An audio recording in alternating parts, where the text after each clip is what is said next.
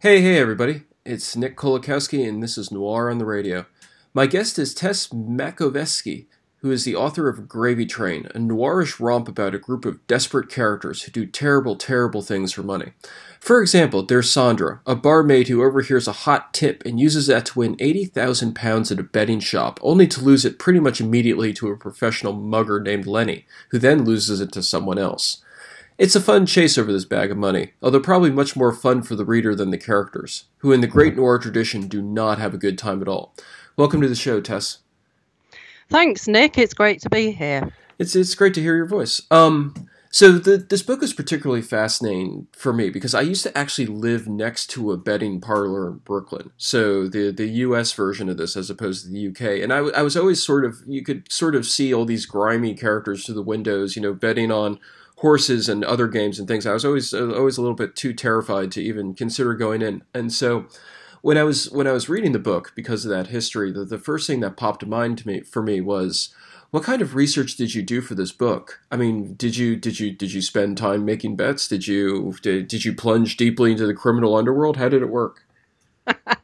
If only. I actually am very risk averse, so I don't tend to bet. I think I once put 50p, which is half of £1 sterling, on the Grand National Horse Race, and that has been the sum total of betting in my life. So I know very little about it. Other than that it happens, we get bombarded with betting adverts on telly at the moment. So, you pick up quite a bit that way. And I did also put out some feelers online, and people were very helpful in telling me how things actually worked.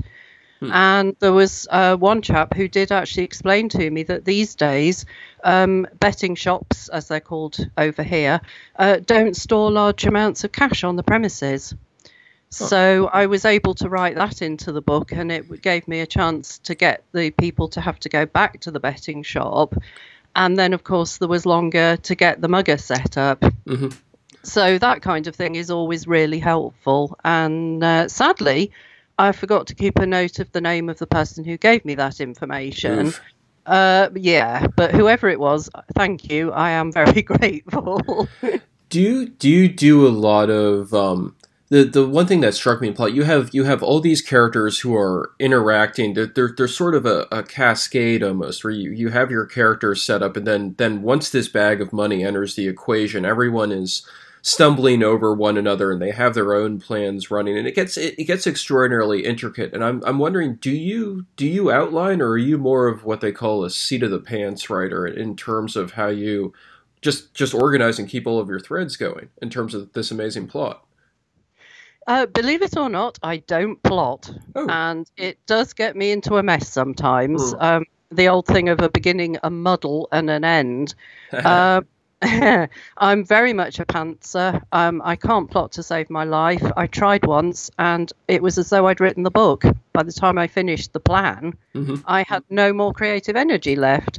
So it's all threads. It's all in my head. And it can be quite tricky to keep a note of where everybody is at any given time. In a previous book, I did actually have to get a pen and paper out because that was a question of people finding bodies in a strict, chain. And I lost track of who'd found which body. So I did have to resort to pen and paper for that one. Oof. For this one, less so, but I do edit. I go back and check everything numerous times, and I will actually have little post-it notes. Do you have those over in the States? We do, yeah. Yeah, indeed. Great. And I actually stick those. I still print everything out. I'm very old-fashioned in that way. And on the printout, there are, rafts of these little coloured notes with little arrows and things as to where I know that I need to change things, put extra stuff in, or even shift chapters around occasionally because the timeline has to work. Oh yeah, it's with I'm working on the sequel to a book right now, and I'm sort of in the same boat where for example, last night I was wrestling with, in the previous book, like a character parked a car on the street and now they have to go back to the car, but I had forgotten that they had parked on a street. And so, and then all of a sudden you're digging through your old manuscript, and I don't use Post-it notes, but I have this little notepad that kind of accumulates tons of weird little random phrases and notches as I'm going through and sort of jotting stuff down in a futile attempt to kind of keep some semblance of order. So no, I totally understand in terms of, and I also understand, I know a lot of authors, as I'm sure you do as well, who are extraordinarily intricate outliners and will not do anything without kind of the outline in place. But I'm in the same boat as you. It really drains the enthusiasm somehow for me to do like a really intricate outline. And I'm not quite sure why that is. It just, but I completely understand where you're coming from on that. Yeah, absolutely. As I said, tried it once and never again, really. Yeah. The only time I take to pen and paper these days is to kind of, particularly when things aren't going quite right, and I will need to actually handwrite a scene. Mm-hmm. And for some reason, that still seems to help the creative process sometimes. Mm-hmm. But the rest of the time, it's just me and the keyboard, Yeah, and the Post-it notes afterwards. So it's the way it should be. Yeah. So I've since I finished the book, I was thinking quite a bit about it. And it's interesting that I feel that this book sort of struck a perfect tone between madcap but also gritty in a way that, for a lot of authors it's very difficult. Like for example, I'm much more of a madcap kind of author, and it's very hard for me to be gritty. But then you read books that are sort of overwhelmingly gritty, where they might be quite good, but there's absolutely no humor whatsoever in them, and it made me wonder, kind of, what, as a writer, who are your sort of big influences? Like, what do you think are, and this, it might not even necessarily be other noir or crime writers, but what do you ascribe your tone? Like, kind of what influenced you? I think, going back a long way, an author like Leslie Charteris with the early Saint books was a huge influence. I mean, a lot of those are quite dark in the content, but the tone is very light-hearted in many cases, and you've got that wonderful use of the language and the descriptions, and and there's so much fun. So that's probably been quite a big influence, and then less so on the books, but certainly on TV. I've always enjoyed stuff and movies.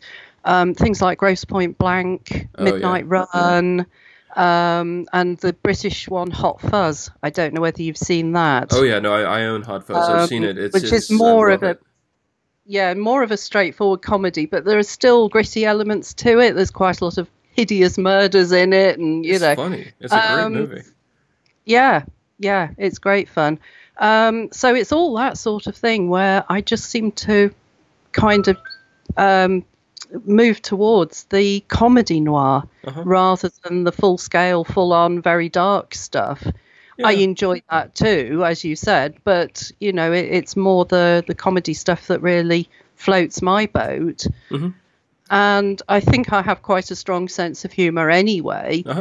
When I'm writing, it's not really a conscious effort to put humour into my noir.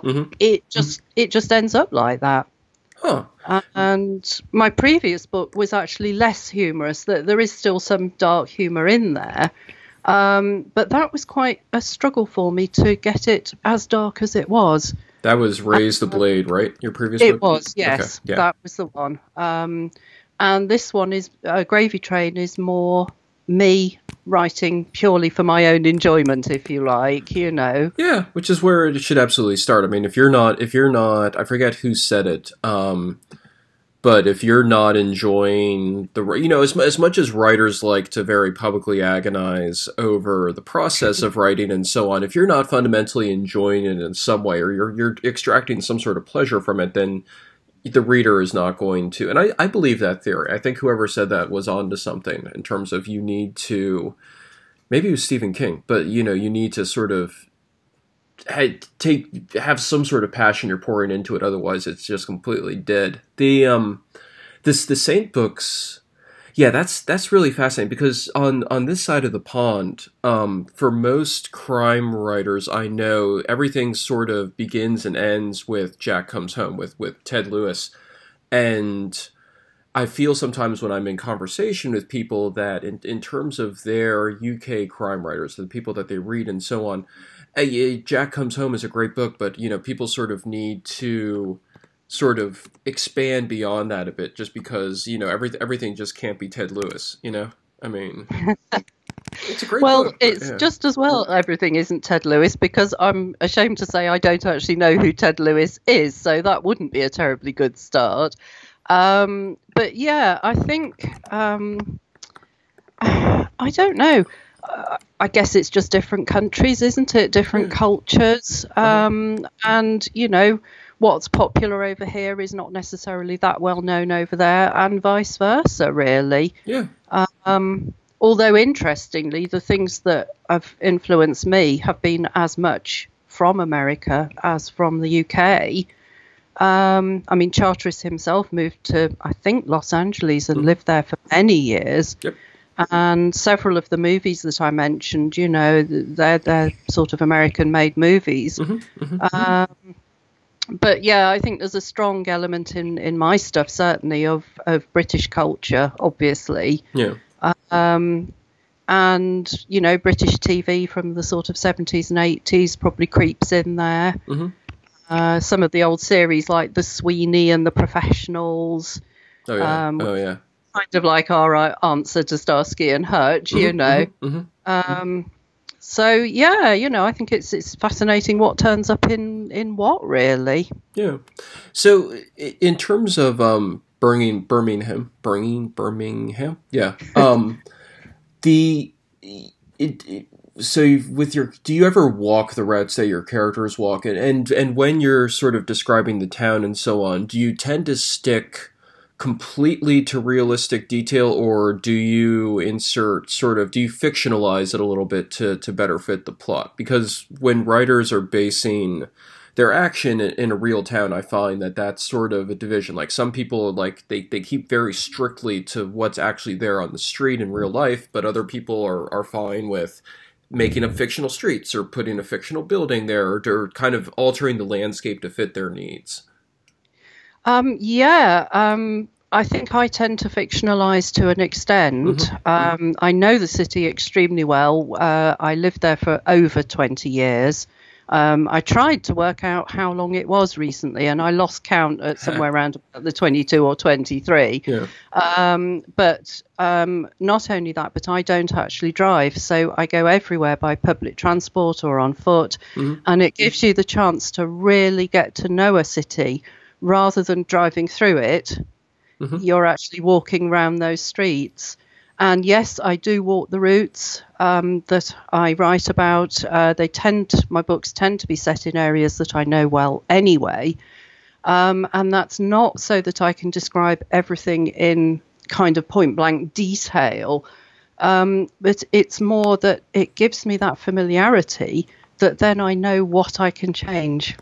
Oh yeah, no, I mean that makes a lot of sense. The one of my books, I live in New York City. One of my books, I needed to blow up a building, and so I invented a completely massive fictional building in Queens to blow up because I was uncomfortable blowing up a real life building. It just, especially in this town, I mean, it's a Well, little bit, quite, yeah, yes. yeah.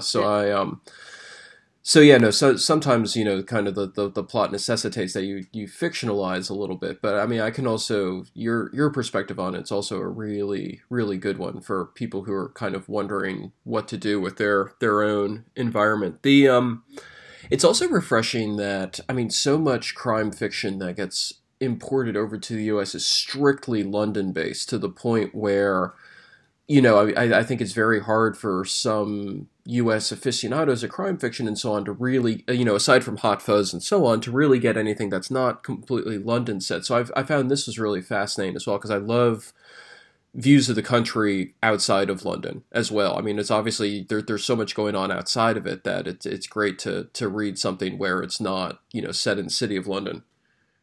Sure, yes. Again, that's kind of lucky for me because I'm from the north of England originally, and London was somewhere we visited, as a special treat every Mm-hmm. few years. Mm-hmm. I know it's slightly better now, but probably not well enough to get that real authentic feel. Mm-hmm. Whereas Birmingham, as I said, I've lived there for over 20 years. I know the city, I know the people.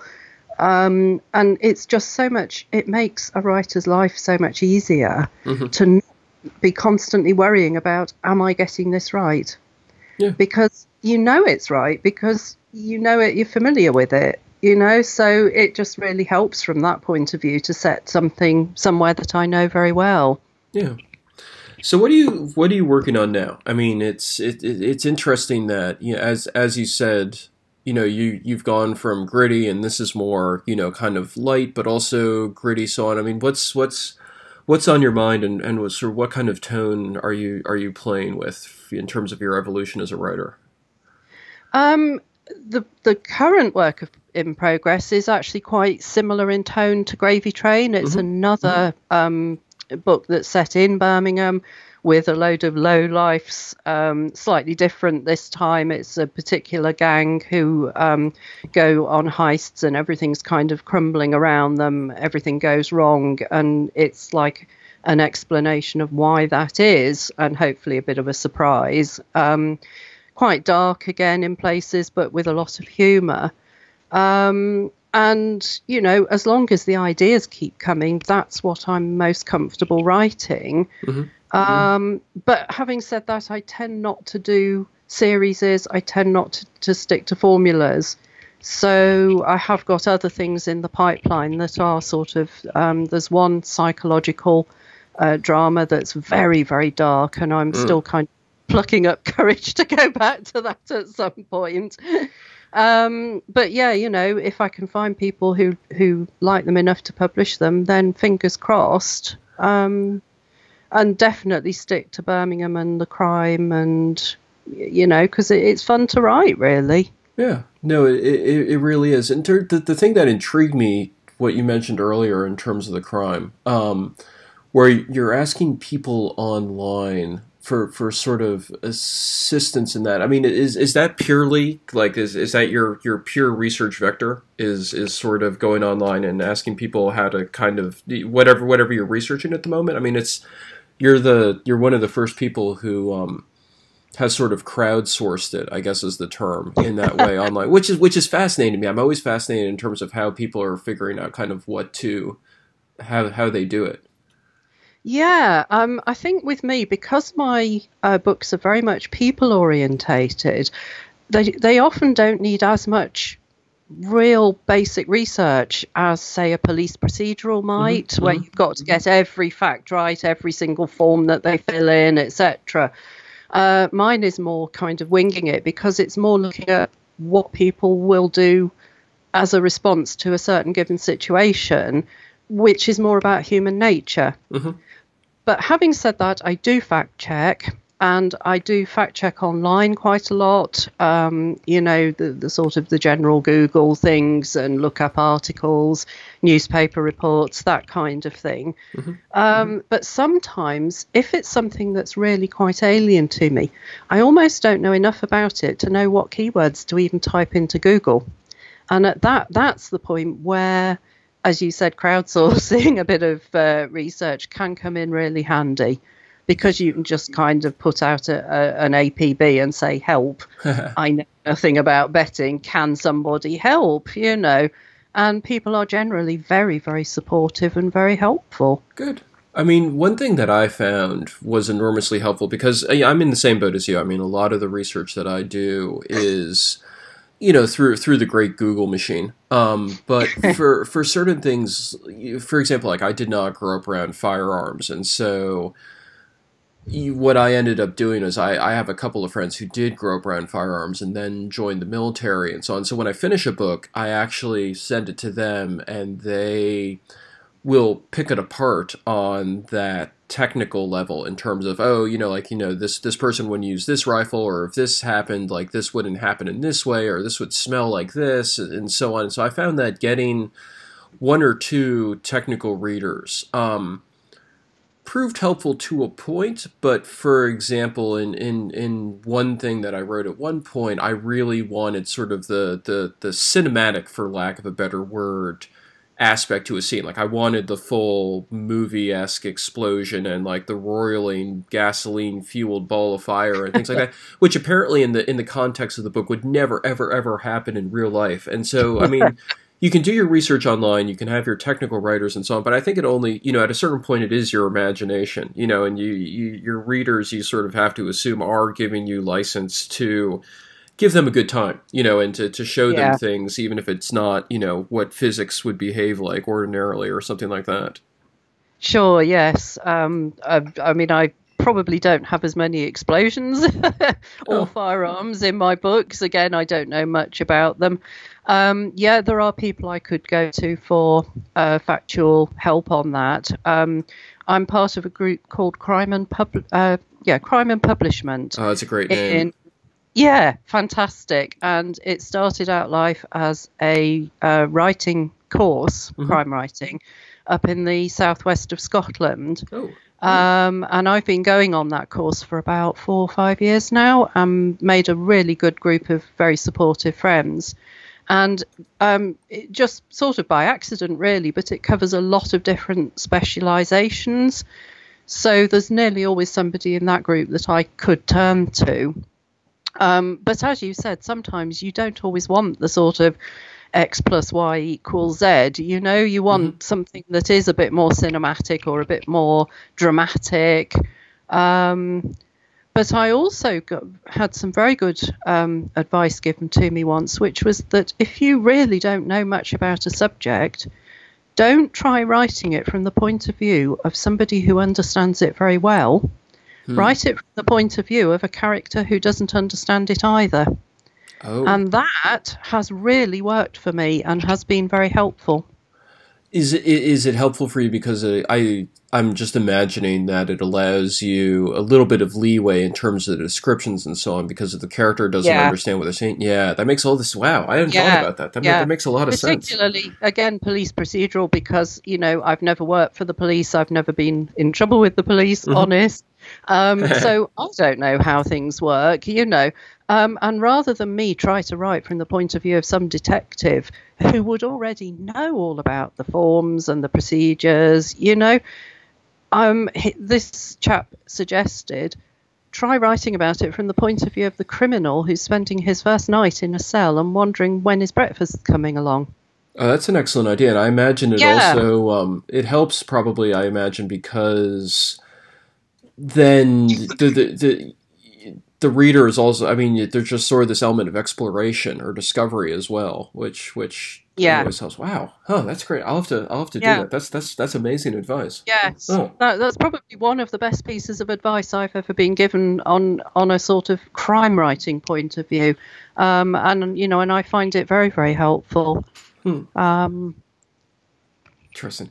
Yes. Have writing groups helped you a lot, or have you participated in many of them? Because I mean, one of the things that I find when I talk to a lot of writers is some are very self-isolated. They don't really see the value in it, whereas other people, they join writing groups, especially crime fiction writing groups, and like it's sort of their, I don't want to use the word crutch, but like it's sort of the thing that gets them through. Like without that motivation and like that group dynamic, like they wouldn't have gone nearly as far as they had gotten.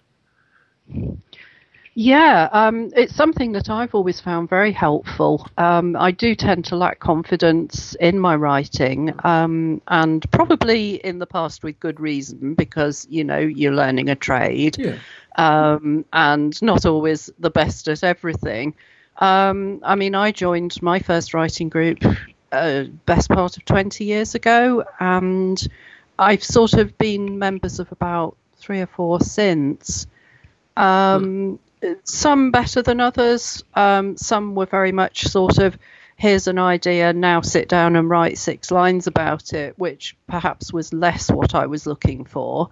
But one of the more recent ones up in my current location was very much a critiquing group, and that was excellent. I learned a huge amount from them. Yeah. And then the crime and publishment thing, it's like a two-pronged thing, because you get the annual writing course, which always has some great stuff in it. And then it's been this fantastic group of friends as well. Yeah. And I think friendship is very important for writers, because, as you said, it can be very isolating.